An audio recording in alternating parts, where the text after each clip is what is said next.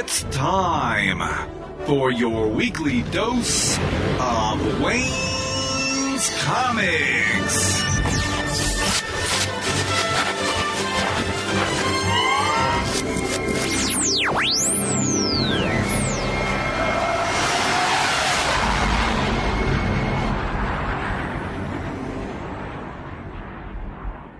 Welcome to episode 462 of the Wayne's Comics podcast. As always, thanks so much for listening.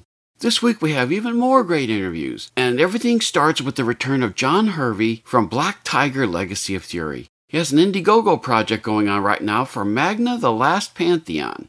It's described as a supernatural fantasy-style adventure uncovering a mythical legacy that puts the world in peril. It'll conclude on December 17th, but don't wait. Support it as soon as you can. Next is Ed Jowett, who updates us with the latest from Shades of Vengeance, including his current Kickstarter that's converting their comic Infiltration into an audio adventure. It's described as a standalone audio short set in our dystopian sci-fi universe. After declaring war, the consortium needs to know more about its enemy. This project will end on Sunday, December 6th at 4 p.m., so don't delay supporting this great project. Then everything wraps up with a brief reminder from Frank Gogol, who talks about his excellent SourcePoint Press comic Dead End Kids, The Suburban Job, that you can pre-order now. Don't miss what he has to say. There's a lot to get to in this episode, so let's get on with the show.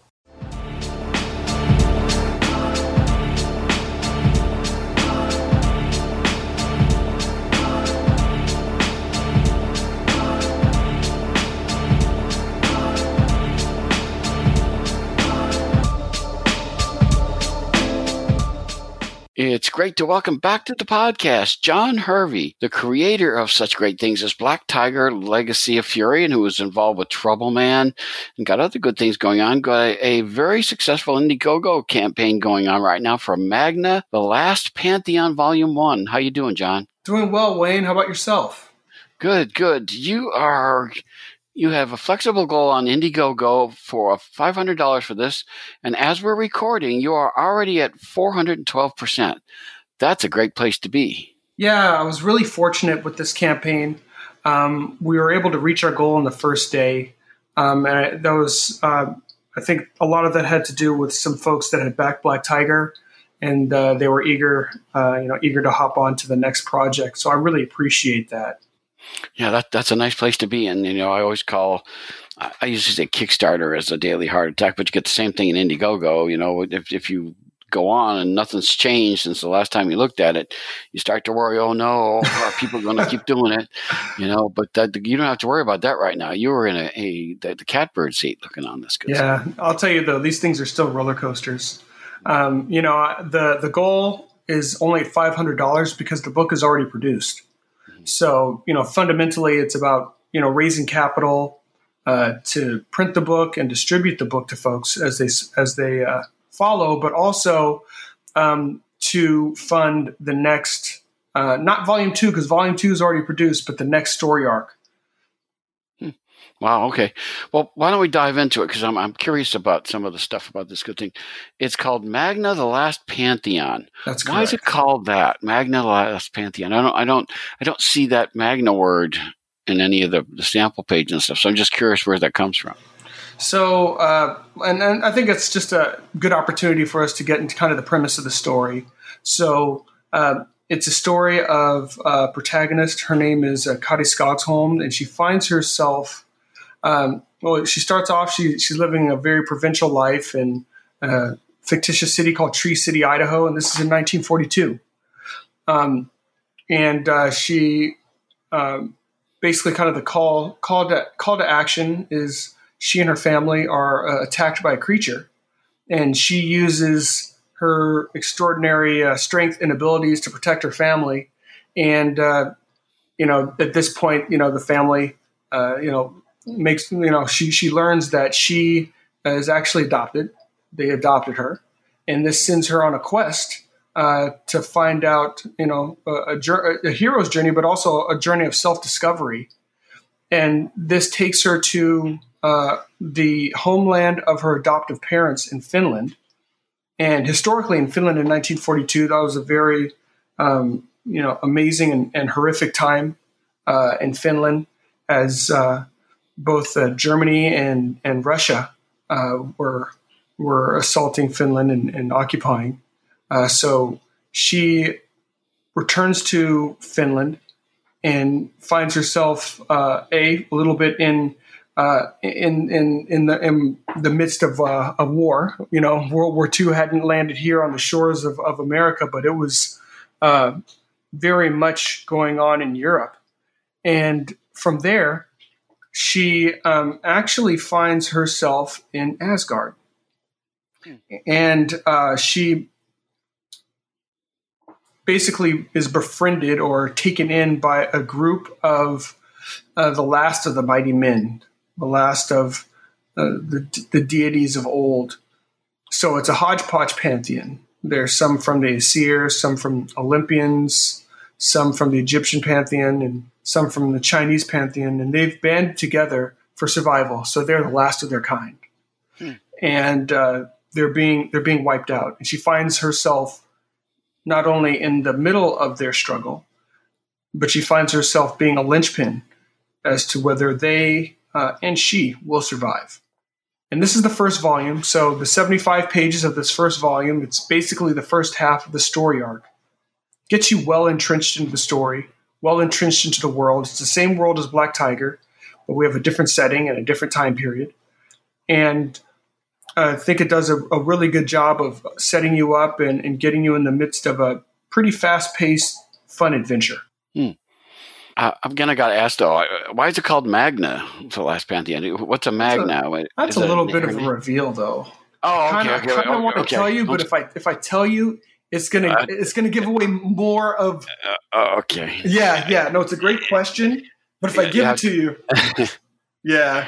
You'll start figuring out my story arc too fast. Okay, all right.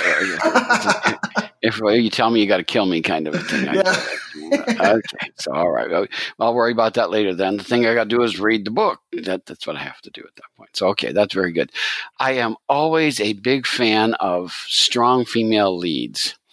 And I like this character. She doesn't hold back. This is one of the things I really like. The sample pages that are on the Indiegogo page are really interesting. I really like to see her. She's attacked by what they call a dog creature, the family is. And then she ends up, looks like something like angels or birdmen are attacking her at another point, right, and stuff like this. So there's all kinds of things.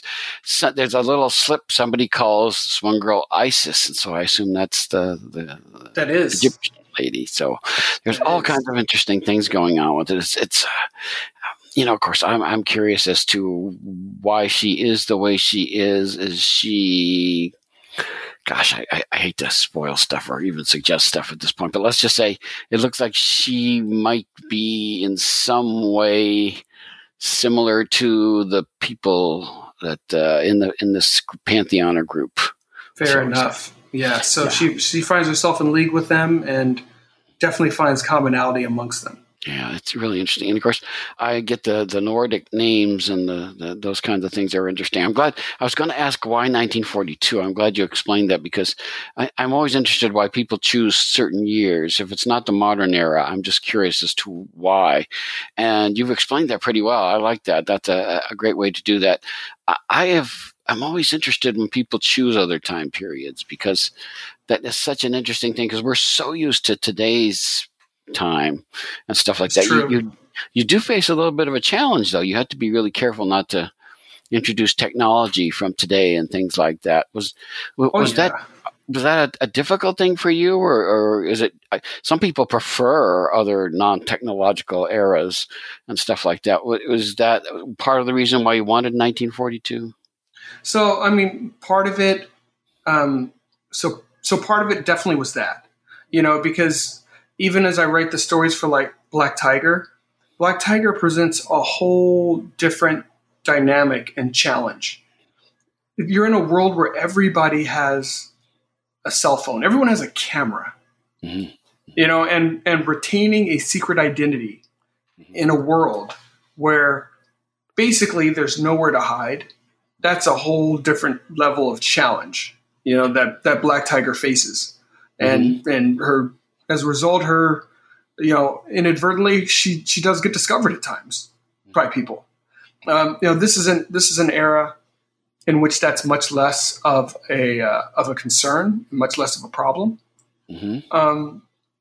I also enjoy in my stories I like the mashups. I like mixing in different elements. So for those of you that back Black Tiger, there's some old school Hong Kong kind of movie elements to it, but there's also some Chow Yun-fat 1990s Hong Kong kind of feel to it. There's a little bit of an old kind of American gangster feel to it. And then there's just your Batman or Daredevil kind of feel to the book, kind of all mixed into one.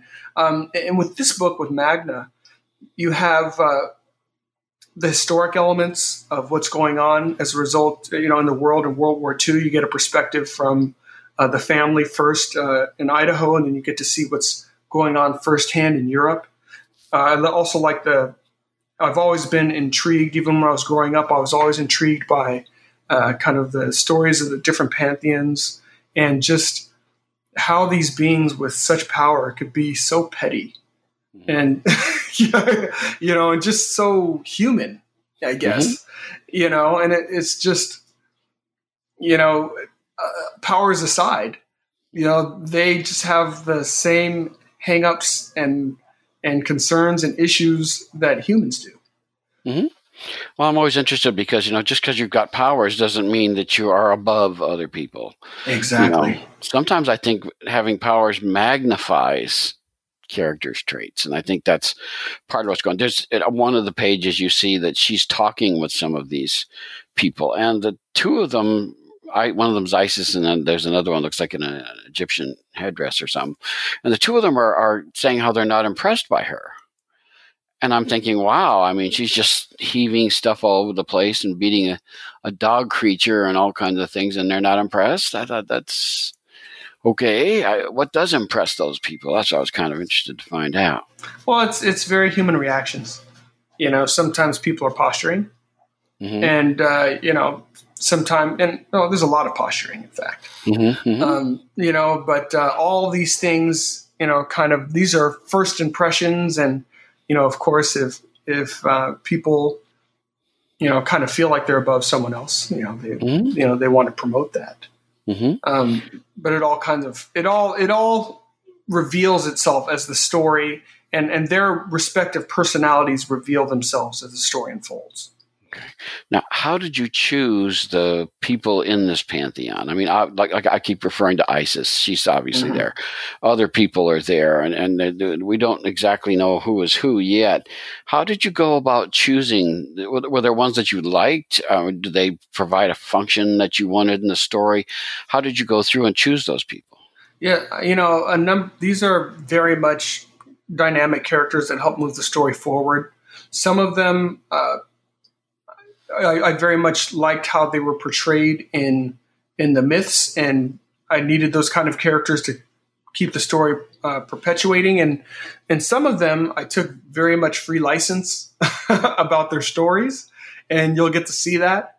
And it provides a very different twist on some of these very, very human but powerful characters. And I think that's one of the things that's so interesting about anything, whether it's from whether mythological or even historical perspective. History is always written by someone, and someone that has a perspective. So is there really any such thing as an unbiased telling of a story? Probably not. So some of the characters, you'll recognize them by name, and then as you kind of get to know the character more, you're like, hey, that's not how that character was portrayed in mythology, and you kind of see how how this character's their reputation kind of went before them, but they really weren't anything like their reputation. Well, of course, the phrase is always that history is written by the victors, and they might go and they might want to appear a certain way in those things, and it may not be how they really are, but that's what they wanted to be seen. So that could be what's going on here. Exactly. So there's a healthy dose of that as well. And then by the end of the book, a lot of the false pretenses they've fallen, and the characters are faced with their own stark realities. Mm-hmm. It's really interesting to see at the beginning. We kind of see that there's that the initial battle is going on, and some of the people that are understood as to be as gods and stuff like that, they're not faring all too well when things go on, which is interesting to see because normally they're very above the fray and they don't do anything. But to see them actually, you're starting out in a place that I'm not used to seeing these characters in, and I thought that was a good way to start. It makes me go, "What's going on here?" So I like that a lot. Yeah, and one of the elements I was tying together, all of these different mythos, they all have, of course, an origin and a beginning, but they all have stories of the endings of these pantheons. And I was, one of the things this does is kind of tie those endings together a little bit.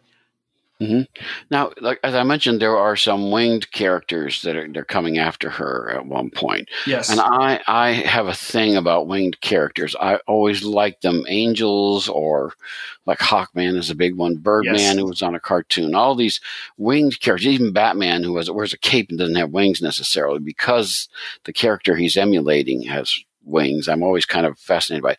But the interesting thing is the panel that has these characters introduced has one word in it: death. Mm-hmm. And I thought that was really interesting because I'm not used to that. I'm used to, especially white ones with white wings and blonde hair and stuff like that. I'm used to those being good angels, and yet they are at that point doing something I didn't think was very angelic. And that's, and that's the point. And I am not going to spoil it, but I think you're hitting on all the points of this book. Mm-hmm. And the question, if ultimately one of the things that you'll see throughout the story or questioning are things as they seem.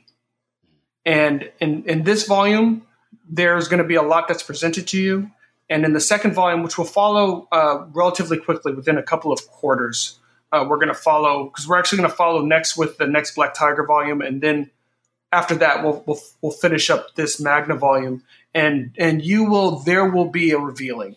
There will be a revealing of who all these creatures really are as opposed to what they look like. Mm-hmm. But it was meant to be shocking as well, because it's a contrast. Because I was like, what? How does this happen? Kind of stuff. So of course, that gets my attention. I want to get back to the main character for a second, because there's one thing about her that stands out to me. And granted, she is larger than life, shall we say. She is. But she's also a ginger. She is. And historically, gingers are known, like Vikings would go around into villages, and after they would leave, one of the women in the village would have a ginger child. Mm. And I'm curious about that. Is the fact that she's a ginger? Let me ask it in a better way. Maybe is the fact that she's a ginger important? Yeah, not in the way that you think, but it actually is. And you'll be able to connect some dots. So there is definitely significance to the fact that she is. Yes. Okay, that's good, because when I look at, there's a group of pantheons, and at one point Isis, who I seem to have glommed on, she's pointing with a staff at her, and I noticed that she's the ginger of the group. Everybody else is different colored hairs, but they're not ginger like she is. So that fascinates me. There's something going on with that, and I try to pay attention to details and stuff like that, because sometimes that has something to do with what's going on in the story. Well, because it is, and it's a pronouncement about who she is, and they recognize that. Okay, very good, very good. Now, there's the first couple of panels. There's one I really like where she is basically picking up a tank, which I really, that gives you a strong sense. Yeah, that gives you an ability to understand that she is a powerful person, right, as far as that goes. And now tanks, of course, I'm always fascinated because tanks are really strong, crushing things, and here she is picking it up. So that gives us a pretty good idea, her power level right away, which is one of the things that we talk about in there that's really interesting, is that the parents are trying to basically keep her away from people who might wish her harm. That's right. And I'm fascinated by that. Parents are great for that, but children forever trying to get away from that. Yes. So I'm interested in that because that's a theme I'm always, when I bump into, I'm always kind of fascinated by. We appreciate parents that want the best for their children, but sometimes what they want is not necessarily what's best for the kids. That's right. And so I have a feeling that's one of the avenues you're going to be exploring is, the parents, why they're doing what they're doing. And, they probably know what's going on better than we do at this point, but we're going to learn as we go along. Well, the great thing is in this volume, you are going to get the perspective of the parents. They reveal to Kari what they know about her past. And, it's, of course, intertwined with their past and how she came to be in their care.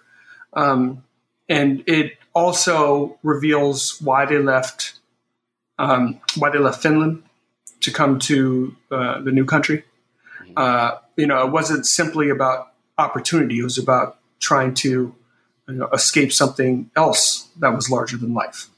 They were accomplishing something by doing that. Yes. Okay, so that's good. Well, it's all really interesting. I have to state the sentence underneath the name of the thing. It says a supernatural fantasy style adventure uncovering a mythical legacy that puts the world in peril. Mm-hmm. I like all that. This supernatural fantasy adventure is the word that I always enjoy. We don't get nearly enough adventure. There's too much in my mind, and there's too much discussion going on in comics, especially a visual medium like that.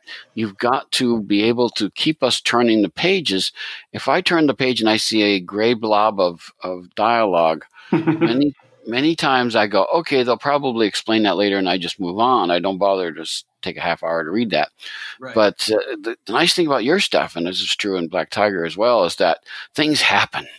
I turn the page and something's going on, and I'm going, oh, I got to see what's going on here, which is great. I love that in your writing, and I think the artwork does a great job with that as well. So this is one of the things I applaud about your books, and I always look forward to seeing things going on. I mean, I just, it's just such a great thing to see in a comic. I appreciate that. I think, the funny thing about writing a comic, and it's probably, it's writing in any vein, writing is rewriting and editing and rewriting. Ultimately you get to a place where the pictures should be telling a story as well as the words. And, a mentor of mine told me, when you pick up a book, because what he would always do was he would actually, first thing he would do when he would get a book is he would just go through the images. And he's like, I won't know exactly what's going on. He's like, but there should be a flow and I should have an idea of what's going on. It's like, if I'm not getting an idea, then the pictures aren't telling enough of the story. It's just going to be somebody throwing up all over the page, having to explain everything. Mm-hmm. The pictures have to tell the story, and then the words need to accommodate that. Yeah. It needs to propel things forward. Yes.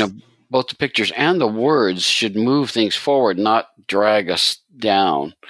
And I hate to say it. See, one of the biggest troubles when I run into certain writers is that they feel as a writer, it's their job to throw a lot of words on the page. That shows that they're writing. And I don't think that's the sign of a good writer. I think the sign of a good writer is making me turn the page and go, now what, now what, now what? That's a good writer. Yeah. To me. And I think oftentimes writers feel that they're being judged by, well, I need to show people that I'm smart. And the whole point of this is that this is escapism. Yes. The whole point is you want to be able to tell a fun, compelling story. And it's just like you said, Wayne, that makes you want to turn the next page. If you're reading pages and you don't feel compelled to turn the next page, something is wrong. Yeah. That's, and I hate to say it, there's a lot of writers who do that. They kind of feel like, well, I'm such a great writer that they're going to have to do that. And it really bogs down into your stories don't do that. And this one doesn't do that. Even the sample pages that I look at, I am going like, now what? Now what? I'm scrolling down the page to see what the next page is going to have going on. Because there's things happening and I got to know.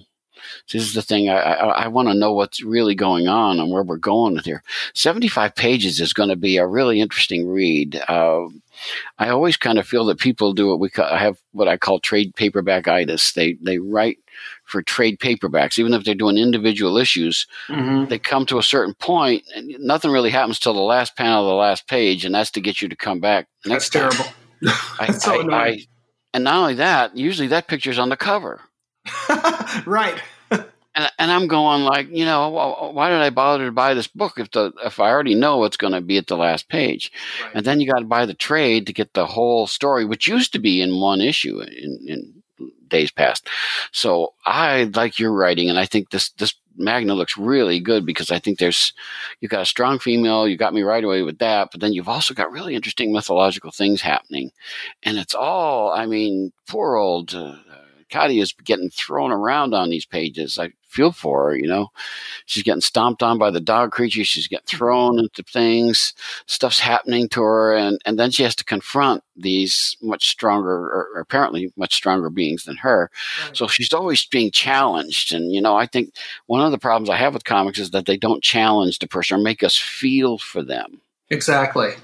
But you do. I think that's a great thing the way you do. Her character, I'm already invested. I'm going like, I got to see what happens to this person. I have to know. And to me, that's the fun. When stories, when characters don't learn things in stories, when characters don't develop in stories, it becomes very drab, and you're not invested. You don't have any interest. In the characters. We're basically taking someone who has, for the most part, been hidden all of her life, and she has this power, but she's never implemented it, and she's never had to fight. She's never seen anyone at even close to her power level. So this is all new for her. Mm-hmm. It's really going to be fascinating. I can't wait to see it. Now, according to the Indiegogo page, it looks like a lot of these are going to come out in March of 2021. As I was reading, as you said too, your production's already complete. So it's basically the printing process, which sometimes these days, especially delivery, is also not necessarily a guaranteed thing anymore.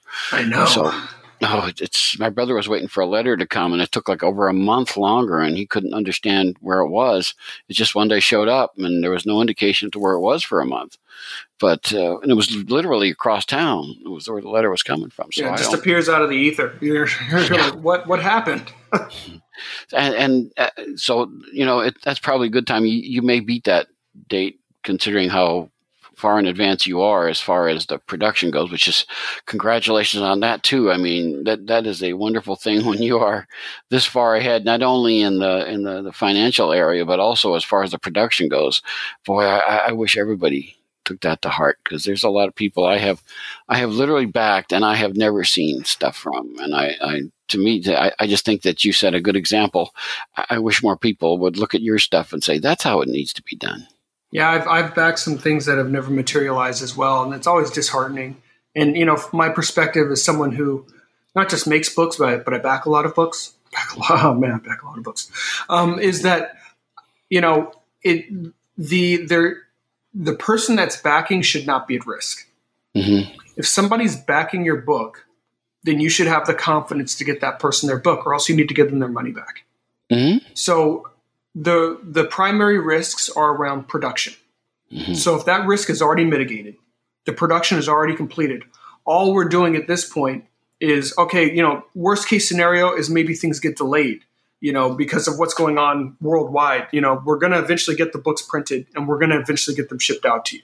So it's not a matter of, did this guy even finish the production of the book? No, it's already done. We just need to get it to the printer and get it distributed and then get it into everybody's hands. Yeah. Which is, that's a great place to be. I wish I could tell you how many times I've looked at this stuff and I've gone, why did I back this again? But it's the artwork is strong, story is interesting, the characters are fascinating. I just think this is going to be good. Now, this is the first of 2 parts, right? That's correct. So 2 75-page volumes. Okay. Is that going to wrap this whole storyline up, or are there other stories that could grow out of this? Oh, so that will wrap this story arc up, just kind of like Black Tiger did in that one volume. Black Tiger, kind of that story arc wrap, but then it's a springboard to more adventures. That's exactly what this is going to do. So it'll wrap up this particular story arc, and it's going to spring you right into a new set of adventures. And it's the new adventures that any other excess capital that we get from the book is going to start funding the production for. Very cool. So you're already into hopefully some of that money moving you forward as far as that goes, because, as we're talking, you're at 412% of the $500 goal, which is, a wonderful place to be. And that guarantees that you're going to, we have more good stories coming from you. That's what we're looking forward to. I appreciate that. And we've got, I think we've got some very fun and intriguing stories that people are going to enjoy. It's a good ride, and the character continues to develop. I think that's one of the things that's important with comics as well, is just that the characters don't stagnate, that they stay intriguing, and they do that by continuing to grow. Mm-hmm.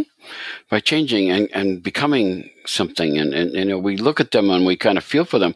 Oftentimes, if they're growing, there's something that we can relate to in their experience. And I do want to go back to Black Tiger, because I really enjoyed that book tremendously. Thank you. I appreciate that. And again, there was growth going on there. There was this business between the brother and the sister that was a fascinating story about that, and what was going on between them and the whole Black Tiger legacy going on. That to me was a really interesting book. Is that the end of Black Tiger, or are there other Black Tiger stories you might be doing? So as we will be delivering this in March, also at the end of Q1, we're going to launch the next Black Tiger campaign. So we have we wanted to provide, since that book was the first book, not just for Black Tiger, but for the universe. That's why we provided such a big book with one full story arc. But we're going to start doing like we're doing with this book for Magna. So we're gonna chop it down into a little bit smaller bits. I think it's about 60 something pages. That volume will be, and then we'll do a little bit of alternating. We'll start that campaign at the end of Q1, deliver it in Q2, and then start the next Magna campaign in Q2, deliver that in Q3, and then in Q3 we'll start the next Black Tiger campaign. And everything I'm talking about right now, everything's already produced. So we're trying to gain some traction and get a little bit of a runway, and then if we're able to get some capital from these books, then we can kind of keep the production going. We can kind of stay ahead of the curve. We can keep the books, so that when campaigns open, the books are already produced, and then people don't have to worry about that. It's just a matter of, are you enjoying the story? Which is great, because the way that you're doing this is, I remember reading a Kickstarter. Somebody said, look, I've got this great idea. Give me money. I'll turn it into a comic book. And we were like, what's to say you don't take our money and take a long vacation somewhere instead of working on the comic book? So a lot of people, that happens. I got a message from a book that I hadn't heard from a long time, and the first thing they said is like, "Sorry, you haven't heard from me. Life happened." I'm like, I get it, life happened, but I wasn't trying to fund that. I was trying to fund I was trying to get the book. Yeah, well, that's the thing. See, I know one person in particular. I happened to see them at a convention. This tells you how long ago it was. And I said to him, whatever happened to that book? Oh, well, we had to pay bills. And so I had to stop doing that. And I was like, I said, well, if I'd have known that, I might have been less likely to donate to it. If you were honest about it and you needed money for your bills, there's ways to get money. You can do a GoFundMe or something like that. But you're like, I wasn't planning on paying your bills. I'm still waiting I want the comic.com. Yeah, exactly. That's exactly how I feel. So I get it. It's kind of funny to me. I'm interested too in the Beyond Time universe. Yes. The name intrigues me because, Black Tiger is in one time and this one is in a different time. The Beyond Time universe, does that have significance as far as the stories we're going to see you guys tell? Most definitely. And my wife is the one that came up with the name. That was actually the first name that she came up with for the company. And I don't know how many names and iterations we went through, but it's the most appropriate name for the company because we want to tell stories. They're not going to be in chronological order, but the promise is that it will all be canon. So we're not going to undo anything that we've done. So we're telling, and we do have a broad vision. We're introducing Magna here in 1942, and there's reason and purpose for that. And we have Black Tiger, you basically, the book you read, you actually got to see 4 different Black Tigers. You got to see transition to the brother, and then there was the sister, and then there was their grandpa. So you got a very kind of wide view of that legacy, and the whole point of that was to make people understand the mantle. Like, if you basically, as many people that have been Batman, Bruce Wayne is Batman, and Bruce Wayne will always be Batman. With Black Tiger, it's a mantle that's been held over time. So even in 1942, there was a Black Tiger, not the ones from the books that you saw, but there was someone that was the Black Tiger. So in that way, Black Tiger perpetuates throughout time, just through different people. Okay, and I imagine that this book is going to might have some of that. Magna might have something timely regarding that. What's going on too? Is that a safe assumption, or is that something that we'll have to read to find out? That's a safe assumption. Okay, and you're not going. You will eventually see all these different elements intertwined. It won't be in this volume, but you will see that, and it's been constructed that way. Now, before we leave the Indiegogo on that, I had a kick out of some of the levels, or the perks, as they call it on Indiegogo. You had the Magna Digital, which is you get the digital version of it. There's also, and I just can't pronounce these beautiful names. There's a commission, the featured one. Marcio Abreu. Okay, yeah, see, you do that better than I ever could. And you get a commission. Apparently, you get the book and a commission. Is that what's going on with that? Yeah, so what you get is, of course, so there's 3 covers for the book that you can choose from. So you get a book, and you choose which cover you want. And Marcio will do a bust commission. So basically, an 8x10 bust sketch of any character of your choosing. And it also includes, because a lot of people are not just comic book lovers, but they have their own characters. If you give him a reference, he'll do a bust sketch of your character. Wow. And he's amazing. What I kind of put there on the campaign, since he had done a lot of work on Red Sonja, was Red Sonja bust as an example for what you would get from Marcio. Wow. That's cool stuff. There's the paperback graphic novel Torque cover number 2.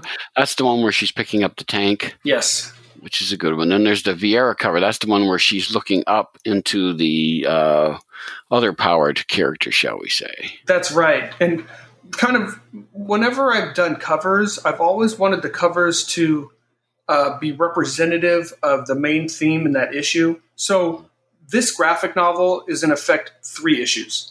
And that's why there's 3 covers. So this is really broken up into 3 issues.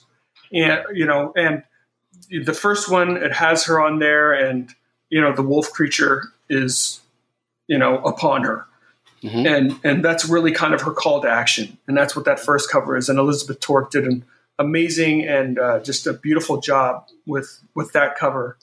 And, when she made that cover, I was just like, wow, where do you go from there? That's such an amazing cover. And then cover number 2, where she is in Finland and, she's battling a Russian army.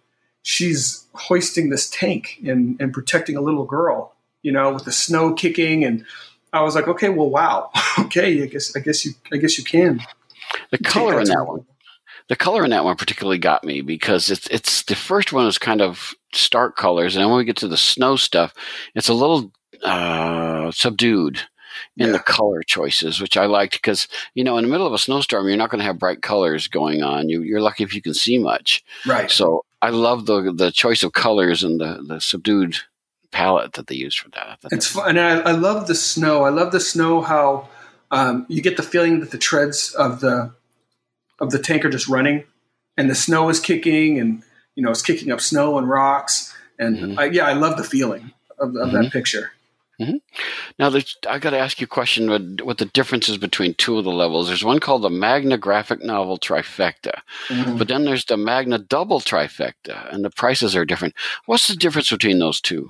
Okay, so for the graphic novel Trifecta, you get 3 copies of the graphic novel, so you get all 3 covers. Okay. And there is also a print trifecta. So you get all 3 of those covers as prints, as 11 by 17 prints. Okay.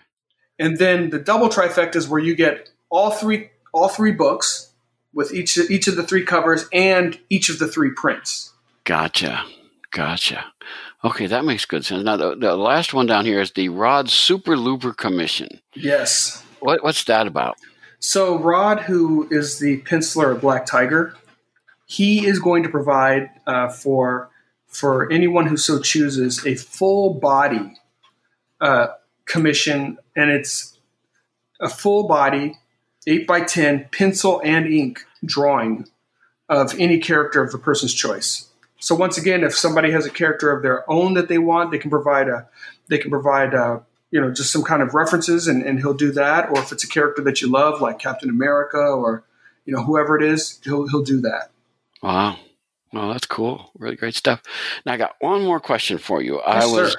going through your description, and it's called the profile on Indiegogo. And I got to the last sentence, and it says, I have written the Beyond Time miniseries, Black Tiger, Legacy of Fury, Magna, The Last Pantheon, but then there's 2 I haven't heard of before. That's right. One's the Posse Fugitive, and Right. then Orphan's Family. Is that kind of a hint as to what we have coming in the future from you? Yes. So the universe is expanding and growing, and those are books that, as we look to put out a book on a quarterly basis, those are books that are also going to be in the rotation. They too expand. Like I was saying, they expand the universe, and they are, as we kind of world build, you'll be able to see how all of these different stories interplay with each other. I like that when you already have things in mind and you're looking ahead to things like that. I think that's a great way to do it. Are you ever going to, of course, being a comics guy, I've got to ask this, are you ever going to cross these guys over into like a team experience? That could definitely happen. Okay. That could definitely happen. I can't help myself. I was there when the Justice League first came, the Justice League of America first came, and I remember looking at it and going, oh my gosh, look at all those characters in the same book. And from that day to this, I sort of, whenever I see team-ups or the possibility of team-ups, I get excited because you get to learn things about the characters that you didn't know when they're on their own. Right. So I'm interested to see how, number one, how are you going to make this happen? Because Black Tiger is in the present and Magna is in 1942. The Posse Fugitive sounds like a Western sort of setup. And Orphan's Family, I'm not sure where that is. So I'm not sure how you're going to, of course, Beyond Time, of course, is the yes, indeed. And maybe you're going to take all of them out of their own time zones and bring them together in one place or something. I don't know what you have in mind, but when you say Beyond Time, you've got all kinds of possibilities. So I'm looking forward to these. I mean, Black Tiger really whetted my interest in all these good things. And I'm fascinated by Magna because, like I said, strong female, you got me right away. I love that stuff. And the situation around her is fascinating. Of course, a fish out of water stuff, we experience that like she does. Exactly. When she's looking up into those godlike characters, we're looking up into those godlike characters. Now I'm going like, what is that? So we are experiencing through her eyes this kind of stuff, and I really like that. So it's all your stories are, like I said, are just full of adventure and action and keep me going. And I'm dying to know what's going to happen on the next page. So, all I can say is get to Indiegogo, support Magna, the Last Pantheon, Volume 1, and you've got until December 17th, but don't wait until then. Be sure to get in there and contribute and make these things happen, because it sure sounds like, John, you've got a lot of wonderful things coming, and I want to see what those are. Oh, really this is made possible by people like yourself that have, taken the opportunity to back like Black Tiger. That really gave us the foundation and even the confidence just to continue to move forward and realize that we can provide stories that people want to read. It's just some good, fun stories that are well paced and have some fun twists in them. We have enough going on in our daily lives. Want to be able to enjoy stories that take you away. It's wonderful stuff. So just keep it up. Appreciate that. Thank you. People need dramatic examples to shake them out of apathy, and I can't do that as Bruce Wayne. As a man, I'm flesh and blood. I can be ignored, I can be destroyed, but as a symbol. Get the latest from the comics universe. News, interviews, previews, and reviews. Listen to the weekly Wayne's Comics podcast so you can keep reading your comics.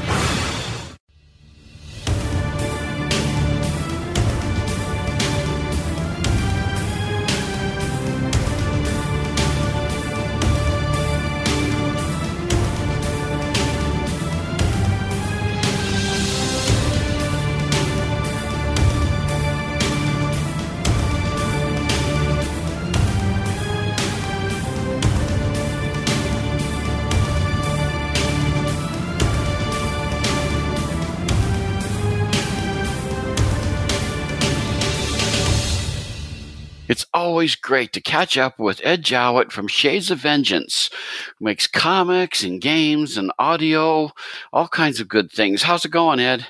It's going great, Wayne. Thank you. Apologies to anyone who's listening to my sound and going, hang on, last time he was on, that didn't sound so, bouncy. Yeah, I've just moved house, so I guess technically Shades of Vengeance has moved headquarters. Very exciting. A lot more space. I have my own office now, rather than sharing a bedroom or a living room, as I was when we last spoke. So that's awesome. And yeah, it's we're busy as always. You know very well that I like to keep busy, much as I can. That's good for us. So let's do. You got a Kickstarter going on. I always like to get to the good stuff right away that need to go. Why don't you talk about what the Kickstarter is, and then we'll talk about. You said there's great future things coming on that we should talk about too. There are indeed, but yeah, as you say, the Kickstarter. So way back. This one might even have been with John. It's that long ago now. We did a comic called The Bug War. Or a series of comics called The Bug War, I should say. The first one was called Declaration. The second one was called Infiltration, and the third one was called Mobilization. And what we've been doing recently, and I'm not entirely sure, but I think we might have spoken about it at least briefly, is we've been turning some of these into audio dramas. Now, this is something that interests me. What are the differences between the same story in different media? And what we've got on Kickstarter right now is actually the second of those. So it's called The Bug War number 2, Infiltration. And it is the story of... So the first story in brief, there is a disastrous first contact with an alien race for this science fiction society, the Consortium. And when the Consortium sort of realizes that not only have they lost, the first contact party, but it contained some of the most important people in the Consortium. And Declaration, the first one, is about the daughter of arguably the most important person in the entire society, the CEO of Hayden Bank, which is the most powerful company because it controls all of the money. And she died. The mother died in the first contact, and the daughter is this party girl. I mean, she is what Bruce Wayne pretends to be, in Batman, and she's suddenly told, by the way, now you're in charge of the most important organization in the galaxy. Your mother's dead too, by the way. And obviously she takes that pretty hard. And that comic is about her learning to overcome this problem and learning to live with it and be the person who not only the Consortium, but her mother needed her to be. And we get a lot of revelations about her mother, about, when her mother was her age, she wasn't all that different, And there's a lot of, very sort of relatable stuff for parents and for children. It's one of those things where you realize that your parents aren't like the ultimate in they knew exactly what they were doing. They just did the best they could, you know? And I think that's pretty much universally true about parents. And that was the first comic. So what we do then is we follow the story along. And while Haishang Hayden, the main character from the previous comic, does appear in this story, both comic and audio, it's about her actions following this climactic moment at the end of the first story where she says, like it or not, the consortium is now at war. That's just the way it is. We pick up like even hours afterwards, and the leader of the second most powerful company, which is the military company of the consortium, sort of storms into her office and says, "Revenge isn't a reason for war," and this kind of bluster that he's giving us.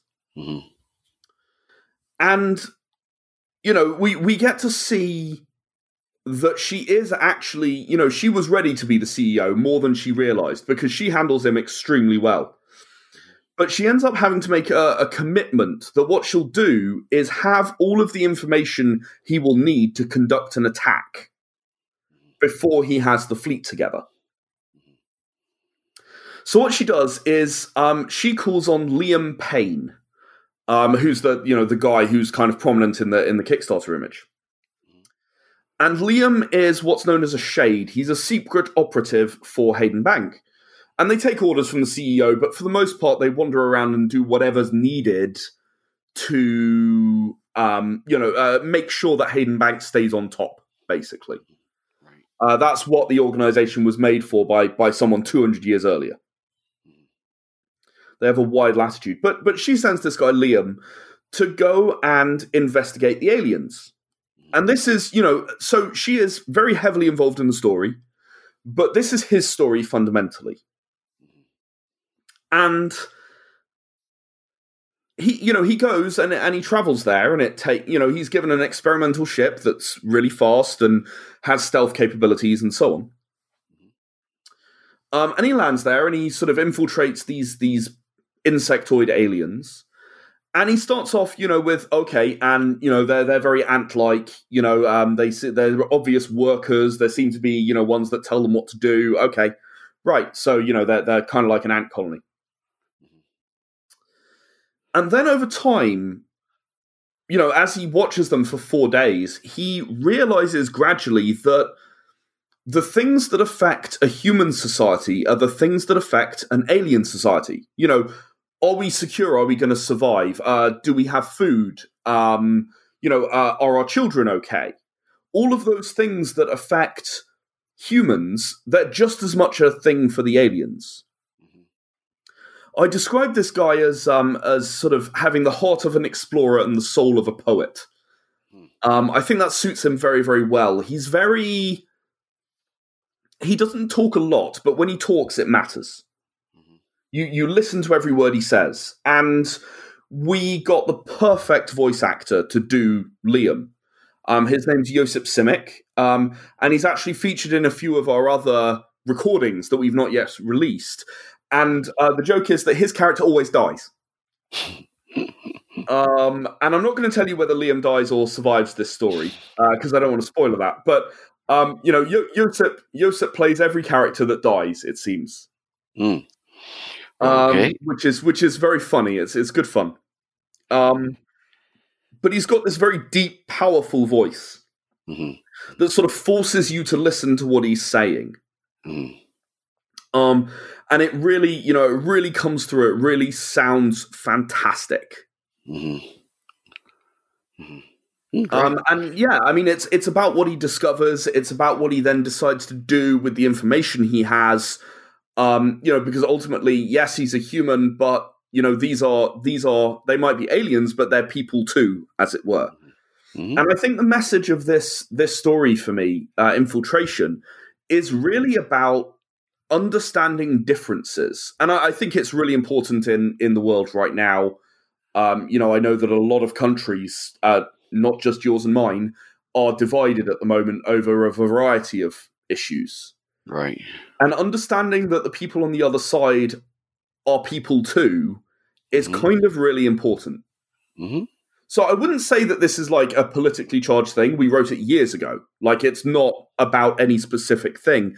But the thing is that this problem of people not understanding people who are on the other side of an issue is something that's been true about humanity forever, for millennia, It's very hard to understand someone who's on the opposite side of an issue at times. And that's kind of why we wrote this story the way we did, because this guy, I wouldn't say he goes native, but he begins to understand the other point of view. He says at one point, look, they didn't want a fight. They weren't going to attack us. That there was some kind of misunderstanding, but they weren't going to follow up. They were just like, oh, these weirdos landed and we killed them because we had to defend ourselves, and then the end. Hopefully they never come back. It's not like they were actually building up a fleet to go and try and attack the consortium. And the consortium treated it like they'd declared war. And there's a degree to which Haishang Hayden, the main character from the previous comic and the major character in this one, needs to accept some responsibility for her reaction to this situation. Because she was, don't get me wrong, no one wants to lose a parent, and particularly under those circumstances, it's inexcusable. But her reaction was such that the consortium ended up at war, and a big part of that was down to her. And I think that's another interesting point that I think that both the audio drama and the comic cover, which is, what is the right kind of reaction to a situation? You can't always rise above something. It doesn't always work. If it hadn't been the case, of what Liam finds, and they had been preparing to attack, then they'd done exactly the right thing, and they should attack, and they should fight back as hard as they can, or preemptively strike, or whatever. But sometimes that's not the case. And some people's reactions push things in such a way. So yeah, I think it's a really fun story. I wrote it with John. And as I said, you may have spoken to him way back. Maybe fans of the show can remember whether you spoke to John about Infiltration, the Bug War #2. And it's now in audio drama format. It's very close to its goal. We've got a goal of £300, British pounds, and we're at 263. I imagine that's about maybe $360, $380, something like that. So you're almost there, which is a good thing. Now, important thing to say, though, is that it's all or nothing. It's only funded if you reach your goal by Sunday, December 6th at 4 p.m. So that's an important thing to keep in mind. Don't wait until that time, I always like to say. Because yeah. I mean, what happens? So if you're sat here listening right now and going, oh, yeah, maybe I'll back that. Yes, back it now. And the reason you should back it now is when people see that a project has lots of support, they're more likely to come on board and support it. So leaving it until the last minute only means that other people are going to say no because one less person wasn't supporting it. Everyone has a different threshold. Everyone wants to see different things. But, it makes a huge difference. Each individual person, we don't have a massive number of backers on this project. We don't need a massive number of backers to make this project a reality. We've worked hard on it, and I'd like to see the cast and crew get rewarded more than the goal, but the goal is what we need, minimum. And all of the additional money that comes in, any profit that we make, it's split between the cast and the crew on the project. None of it goes to me because I created it in the first place or anything like that. I get a small chunk as the writer because I wrote the audio drama from the comic. I adapted the comic into an audio drama, and I get a small chunk again as the director. But other than that, very little goes to me. It's all about the cast and the crew. So the people who did the audio editing, Ben Spadaro, knew working with him. But he's fantastic. I've really enjoyed it. Josip and Jade, who plays Val, his virtual assistant, she's sort of an artificial intelligence, you might say. and Mary Claire McLean, who played Hai Shang Hayden, and the various other people who brought the characters to life. Adam Durgeman, James Leach. They're all fantastic people, and they've been working with us for some time. We actually recorded this back last summer. Wow. Not 2020 summer, 2019 summer. Wow. Mm-hmm. And, we recorded all this, and we had a lot of trouble with audio editors. So Ben really swooped in and saved us and got this off the ground and working and moving. But we've got a lot more audio dramas to come. They're not, we've got so many of them already captured and recorded and literally just needing editing to go. And I'd like to show the people who are going to be doing the work that they're going to get a decent amount of money for doing it. Mm-hmm. Because it's not a tiny amount of work. Mm-hmm. It takes a few hours. Right. At least, and you got to get your head together. You got to understand the character. That takes time. Yeah. So you got to do that. So really, really exciting project. I mean, it's never going to be huge. It's not going to be thousands of dollars. I'm not expecting that. But it would be nice to push it along, and it would be very nice if anyone's listening. You can get involved for just £3. That's about $4 US. You can get involved for just that and get the 17-minute audio drama through the Kickstarter. That's pretty inexpensive. Yeah, I mean it doesn't need to be super expensive. I think £3 for 15 to 20 minutes is a fair number. I'm not trying to make anyone feel like they're overpaying. I think that £3, $4 is, it's a good number, and it's a number that I think even in COVID, a lot of people can spare a few dollars just to support a project, get a cool story, hear something that they'll be excited about, and there's a sequel coming. There's more coming. We're not done. Yeah, you made it possible for me to listen to. I caught up again on the first one and also on Infiltration, which I enjoyed. The thing I want to do, and I didn't get a chance to do it yet, but I will. I want to sit and read the comic alongside and listen to. Yeah, I think that would be a fun thing to do. So you've really about that before, I believe, on one of the other projects. And I said, well, we added a couple of scenes here and there. That's not the case on Declaration or Infiltration. I believe what you will find, and forgive me for Declaration because it was a little while ago we did it now. It was a little while ago we put it up. But for Infiltration, for sure, every single scene has a comic panel, a minimum one panel. So you will literally be able to sit down and read through Infiltration, the comic, and read through, and listen through the audio drama and follow through, and you will find it pretty much. It's not exactly because, there's some slight accent changes or whatever that mean the wording changes just a little. But all the action that's going on will be illustrated and the dialogue will be very, very similar. Like, I'm 99% sure. Sorry, in 99% of the dialogue, you will find no difference. Let's put it that way. Okay, great. Yeah, I'm looking forward to doing that. I think that'll be fun. But as always, there's lots going on, lots of interesting things happening. It doesn't drag.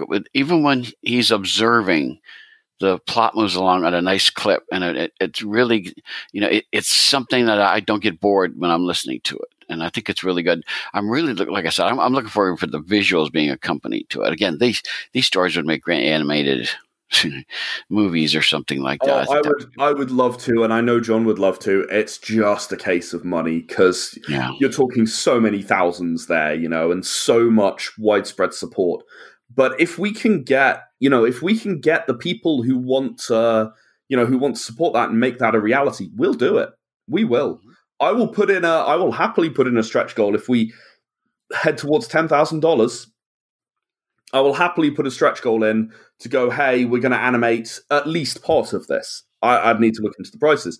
But I said it right here on Wayne's Comics. I will. I'll do that.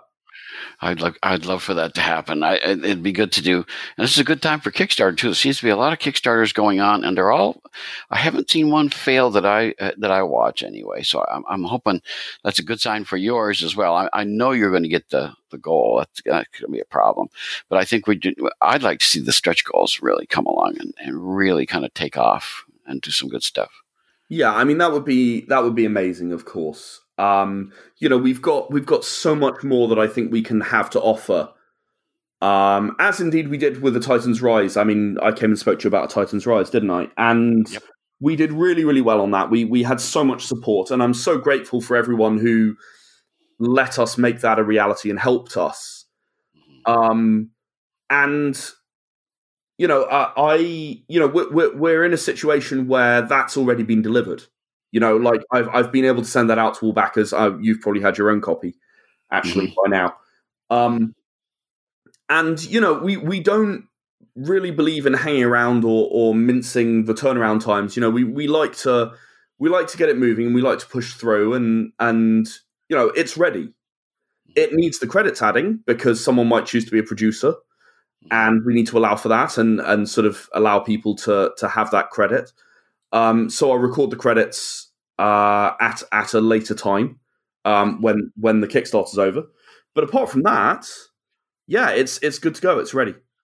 Yeah, I was enjoying listening to the first one because I got a producer credit at the end when I heard you did, yeah, my name on there. So I thought I might have to push up to get that one again. I did support this already, but I didn't go with the producer. I don't know if I want to be a producer every time, but on the other hand, I do want to be a producer every time because it's great stuff. The producer credit, of course, is it's an amount of money that lets us really say to it's what that money is actually about is about saying to the audio editors and the voice actors, hey, look, this person gave you an amount of money that you can actually look at and measure, right? Mm-hmm. It's not just a case of, okay, you got like 20p, 20 pence or whatever, and that adds up over 100 people to be a fair amount of money.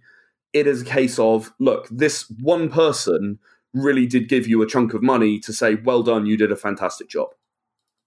And that's why that producer credit is that amount of money. Yeah, it's really great stuff. It won't let me up my pledge. It's a little no good. I'm trying to up it, but it won't do it. I'll get to it later on. I'll come back and do it. But I am going to try to get that producer's thing because I enjoyed hearing my name associated with something so quality, and I just thought that would be. I'm going to have to do that again. And spoken by someone so quality, if I do say so myself. So again, let's make sure we get everybody to know it's on Kickstarter. It is under Infiltration, a sci-fi audio short, and it's under the name associated with it is Aeroscapes. So I want to make sure you get to that. Now, you had mentioned to me there are things coming that we should be keeping our eyes out for. Without spoiling stuff, what can you tell us that's coming that we need to keep, watching for? Well, there are a few things, and I am very excited. I think you're probably the only person I'm going to talk about this to this year. Right, so here we go. Okay. So, as you know, Violet number 2 was on Kickstarter not that long ago. Great book. It did fantastically well. And I'm so grateful again for everyone who helped to make that a reality. It's been one of our most popular comics of all time so far for SOV Comics. Mm-hmm. And we are taking that as a sign that what we need to do is finish off some of the other stuff we've got, make sure that some of the stuff we've had on the back burner for up to 2 years is moving forward. So what we've got coming next year is we have a Penumbra comic, which I've spoken to you about this a few times. If you imagine that Blue Shift, Violet, Penumbra, and Lacuna are kind of like the Avengers, in the sense that all of their stories are destined to be intertwined at some point in the future. Penumbra is Thor, basically. Penumbra is the story that shows you what the main part of this combined story is going to be. Right? It's about the I don't do origin stories very often, but it's actually about the birth of the villain of this story. who I won't say is anything like Loki. It really is not. Okay. But in fact, quite the opposite. But John and I have just wrapped up writing on issue 1 of what we're calling Cascade. And Cascade is the first issue of Cascade number 1, I should say, is the first issue of a 3-part series which will see Penumbra, Violet, Blue Shift, and Lacuna team up. And that will be coming to Kickstarter after the Penumbra comic does. The Penumbra comic has been written for some time, the artwork's finished, and it's just been lettered by my good friend Keith Draws, who also lettered the Violet comic. And then I went through and did some tweaks. And again, with the Penumbra comic, I will go through and do some tweaks. So that's super exciting. We've got the Penumbra comic coming. That'll come early next year. We've got the Cascade comic. That'll be coming slightly later next year, obviously, because it has to follow on.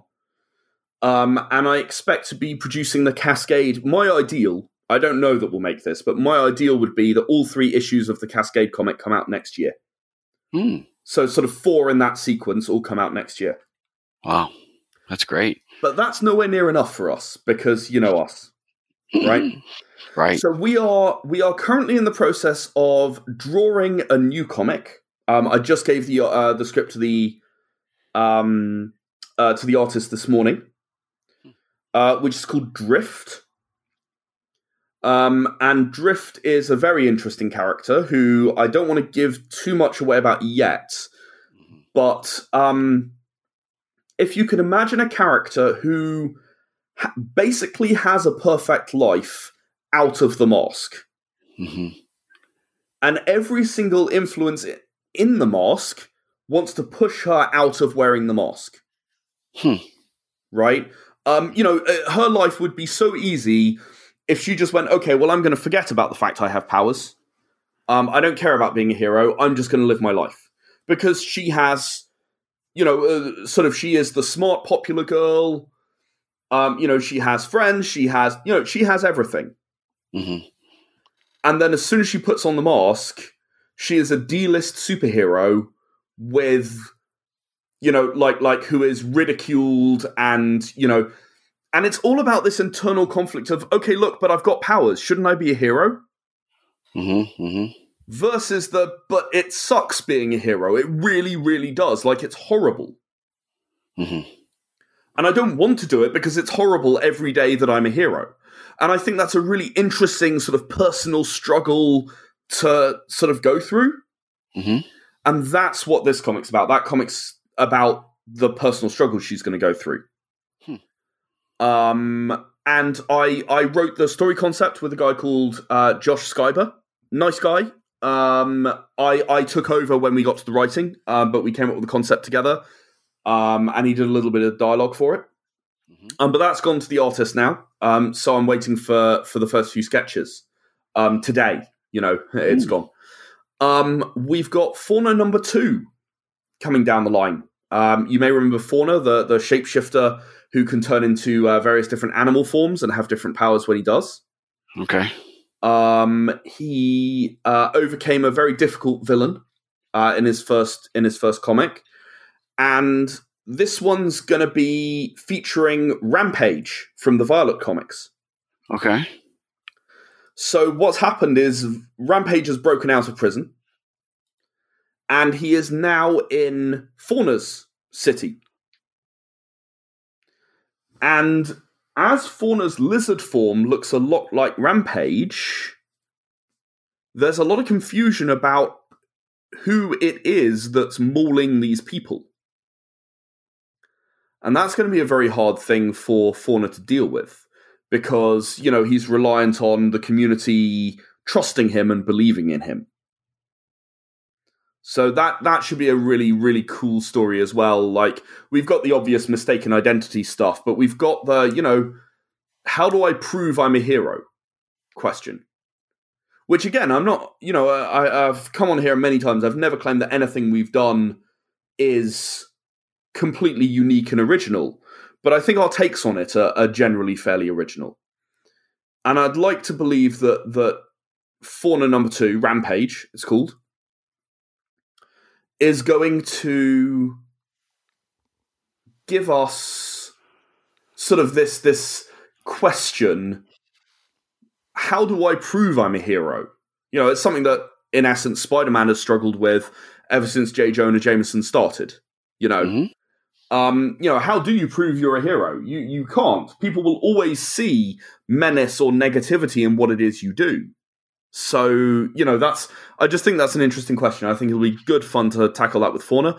I've got Dorothy's Jean back to work with me on Fauna. She's working on the script now, the first draft script. After I wrote the arc. So I've written the arc for the story, and she's gone away to write the first draft script. We've also got the villain from Fauna Community, for anyone who remembers the first Fauna comic. She is going to show up again in a comic with Vigilance, who, again, you're going to know by that stage from Penumbra's comic, because she features in Penumbra's comic. So kind of what I've got is a lot of sort of, oh, here's this hero story, here's that hero story, here's what happened to that villain after that event. Here's, you know, and the thing is that all of these heroes live in the same universe, and the same people exist once you get to the top of the superhero world. And they're real people. And they are. They're always real people. You know I like to do that. The only other thing I have to tell you is that Jennifer and I are working on a 3-issue arc for Violet, numbers 3 to 5. It's going to be a 3-issue arc, and we're going to cover a lot of the things that have been hanging for a while. It is our plan to include within those 3 issues her origin story. Wow. It is our plan to include who that guy is that seems to be watching her all the time, the trench coat guy. Oh, yeah. It is our plan to talk about what has been going on all this time and where all these people have come from and why. It is our plan to talk about her parents and their immigration status.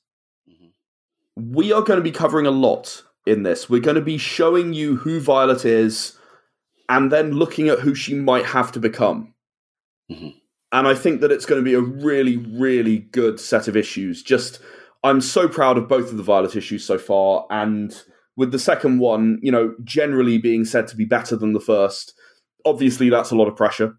But Jennifer and I are up to it, I think, and I think 3, 4, and 5 can be even better still. I think we can continue to improve, continue to tell stories that really mean something and really touch people. Yeah, I loved 1 and 2. I thought I finally got to read all of number 2, which I enjoyed. I thought it was really great. I was curious because I had seen the early pages, but not the latter ones. When I got to read the latter ones, I was very satisfied. I said, that's really good. That ended really well, I thought. And obviously where you ended was Rampage's unexpected appearance. Sorry. Yeah. And that was where I ended that halfway. That's where the comic would have ended if the stretch goal hadn't been met. So it's a good thing we made the stretch goal because, you know, it's a bit of a cliffhanger, that one. Yeah, it was really good. I really enjoyed it. I can't wait for the other ones. Gosh, there's so many good characters that you guys have come up with and developed. I am so looking forward to seeing them all kind of bounce off each other. It's going to be interesting to see their reactions. I think it is, and I think there's something in there for everyone who's a fan of any character, right? So whichever character you are most a fan of, you know, whether it's Violet or Blue Shift or Lacuna or Penumbra or one of the villains like Rampage or you know, whoever it is you're a fan of, whoever it is you think, wow, that's a really cool character, I'd like to think that I'm going to be able to deliver something over the next year or so that you're going to like, you know, that you're going to find. The one character I would have to say is an exception, and perhaps this is a tragedy. At the moment, I don't have anything planned for Unnamed. That's interesting because she just got introduced in Violet. She did, yeah. And she's going to have to go off and have her own adventure. There's, you know, that again, I don't want to give too much away about the sort of meta plot, as it were. But Lacuna's next adventure is going to eventually involve her. But I'm not entirely sure when I'm going to start on that, because the writer I did Lacuna with, she is perpetually busy, usually on projects with me. And at the moment, we can't find any hole in our schedule to write the next Lacuna comic. So, we have a lot of things we want to do, and it's going to be really great. And I'm really looking forward to it. But if you're an unnamed fan, you might have to wait a little bit longer.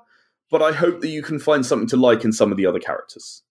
Well, there's plenty of good things going on. I really enjoy the books. I think you guys put out quality product, and I just think it's something fun to read, and yet adventure, and yet real people. All the elements that I like in a comic are all there. So I highly recommend people get involved, because it's nice to read good stuff. And I read a lot of stuff. Sorry. And you can get all of our back issues on the Shades of Vengeance store at www.shadesofvengeance.com/store. You can get all of the issues that we've just talked about, the earlier issues. You can just go and grab them all. They're in digital, they're in physical. I can send them out to you in an envelope. I am more than happy to do so. I have hard copies of all these things. Absolutely love it. I love reading physical comics still. I think it's so rare these days for indies to actually be able to sort of get stuff out to you in a physical format. So many people, it's either a graphic novel length, in which case, yeah, sure, fine, or it's a comic and it's like, yeah, sorry, this is just digital. I find, Yeah. and I think that's a bit sad, because I love to sort of pick up a comic and read it. Well, if the only way I can get it is a digital, I'll get digital. So that's nothing with that. So, but these things are all great things. And how do people, if somebody wanted to order a paper copy, how would they do it? So it's just a product on our store. You can just go to shadesofvengeance.com/store.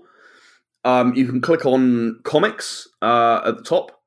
Not at the very top, but there's like under the store bit, there's a sort of, I want to see the role-playing games, I want to see the comics kind of thing. You can click on comics, and then there's just a list of comics, and you can get any of the comics that we've released to date. You can't get Violet #2 in paper form yet. I like to give people who back the Kickstarter a short period of kind of exclusivity, as it were. I like to give them a few months of, no one else has this. This is yours, because you helped make it happen. Right. Exclusive. Indeed. Yes. Yes, that's good. Yeah, it's all great stuff. I highly recommend it. On social media, how do people follow you? So we're on Facebook at facebook.com/shadesofvengeance. We are on Twitter at shades_of_venge, because it won't fit Shades of Vengeance. It's one character too short. We are on Instagram at the same. And we are on YouTube at youtube.com/c/shade. Oh no, it's youtube.com/shades of vengeance. My bad. You can also, at the bottom of our website, you can find a link to our Discord, and you can join us up there on Discord. We talk every day.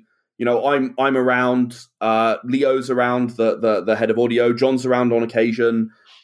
We talk to the fans. We run games. And you can ask us absolutely anything whenever you like. Oh, great.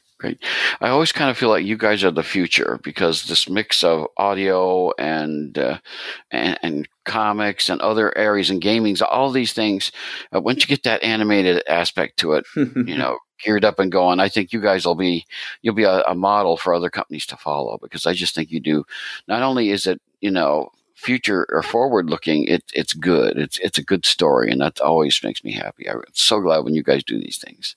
Thank you so much. I mean, I said this last time when we spoke about Violet, and it is an honor to have someone like yourself who has a wider experience of indie comics than I will ever claim to have, and comics in general, then to sit down and go, yeah, okay, you know what? I can put you up there and I can say, yeah, this is good, and that means a hell of a lot. And that's what we try to work to. We try to work so that people like you can pick up our next thing and go, wow, this really is actually as good as the last thing. Mm-hmm. Well, you guys have earned any praise that comes your way, because you work hard at it and you make good things happen. So all I can say, Ed, is as always, just keep it up, and we'll be here waiting for the next thing to come, because we know it's going to be something we'll enjoy. I look forward to coming back. Thank you so much for having me again. And yeah, guys, if you're listening, We've got Infiltration, a sci-fi audio short. It's on Kickstarter right now. We are inches from funded at this moment as we record. May even be over the line when we're there. So please check it out. Support it if you can. It's only £3, $4. We could really use your support.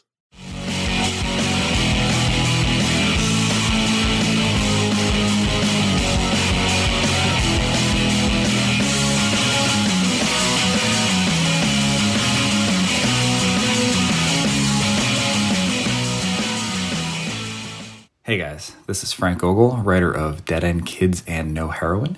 You recently heard me on the show to talk about my new book, Dead End Kids, The Suburban Job. Dead End Kids, The Suburban Job follows 3 former friends who have all been deeply affected by the events of September 11th as they struggle alone to cope with the long-term effects of that tragic day and what happens to them when they find a bag of cash stolen from a local drug kingpin.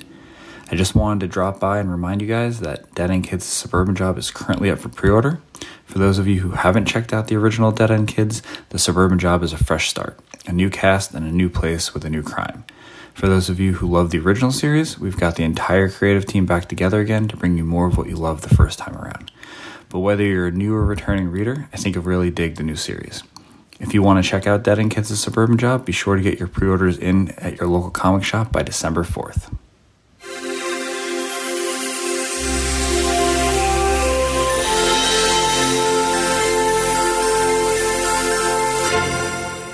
And that's a wrap for this episode. Until next time, keep reading your comics.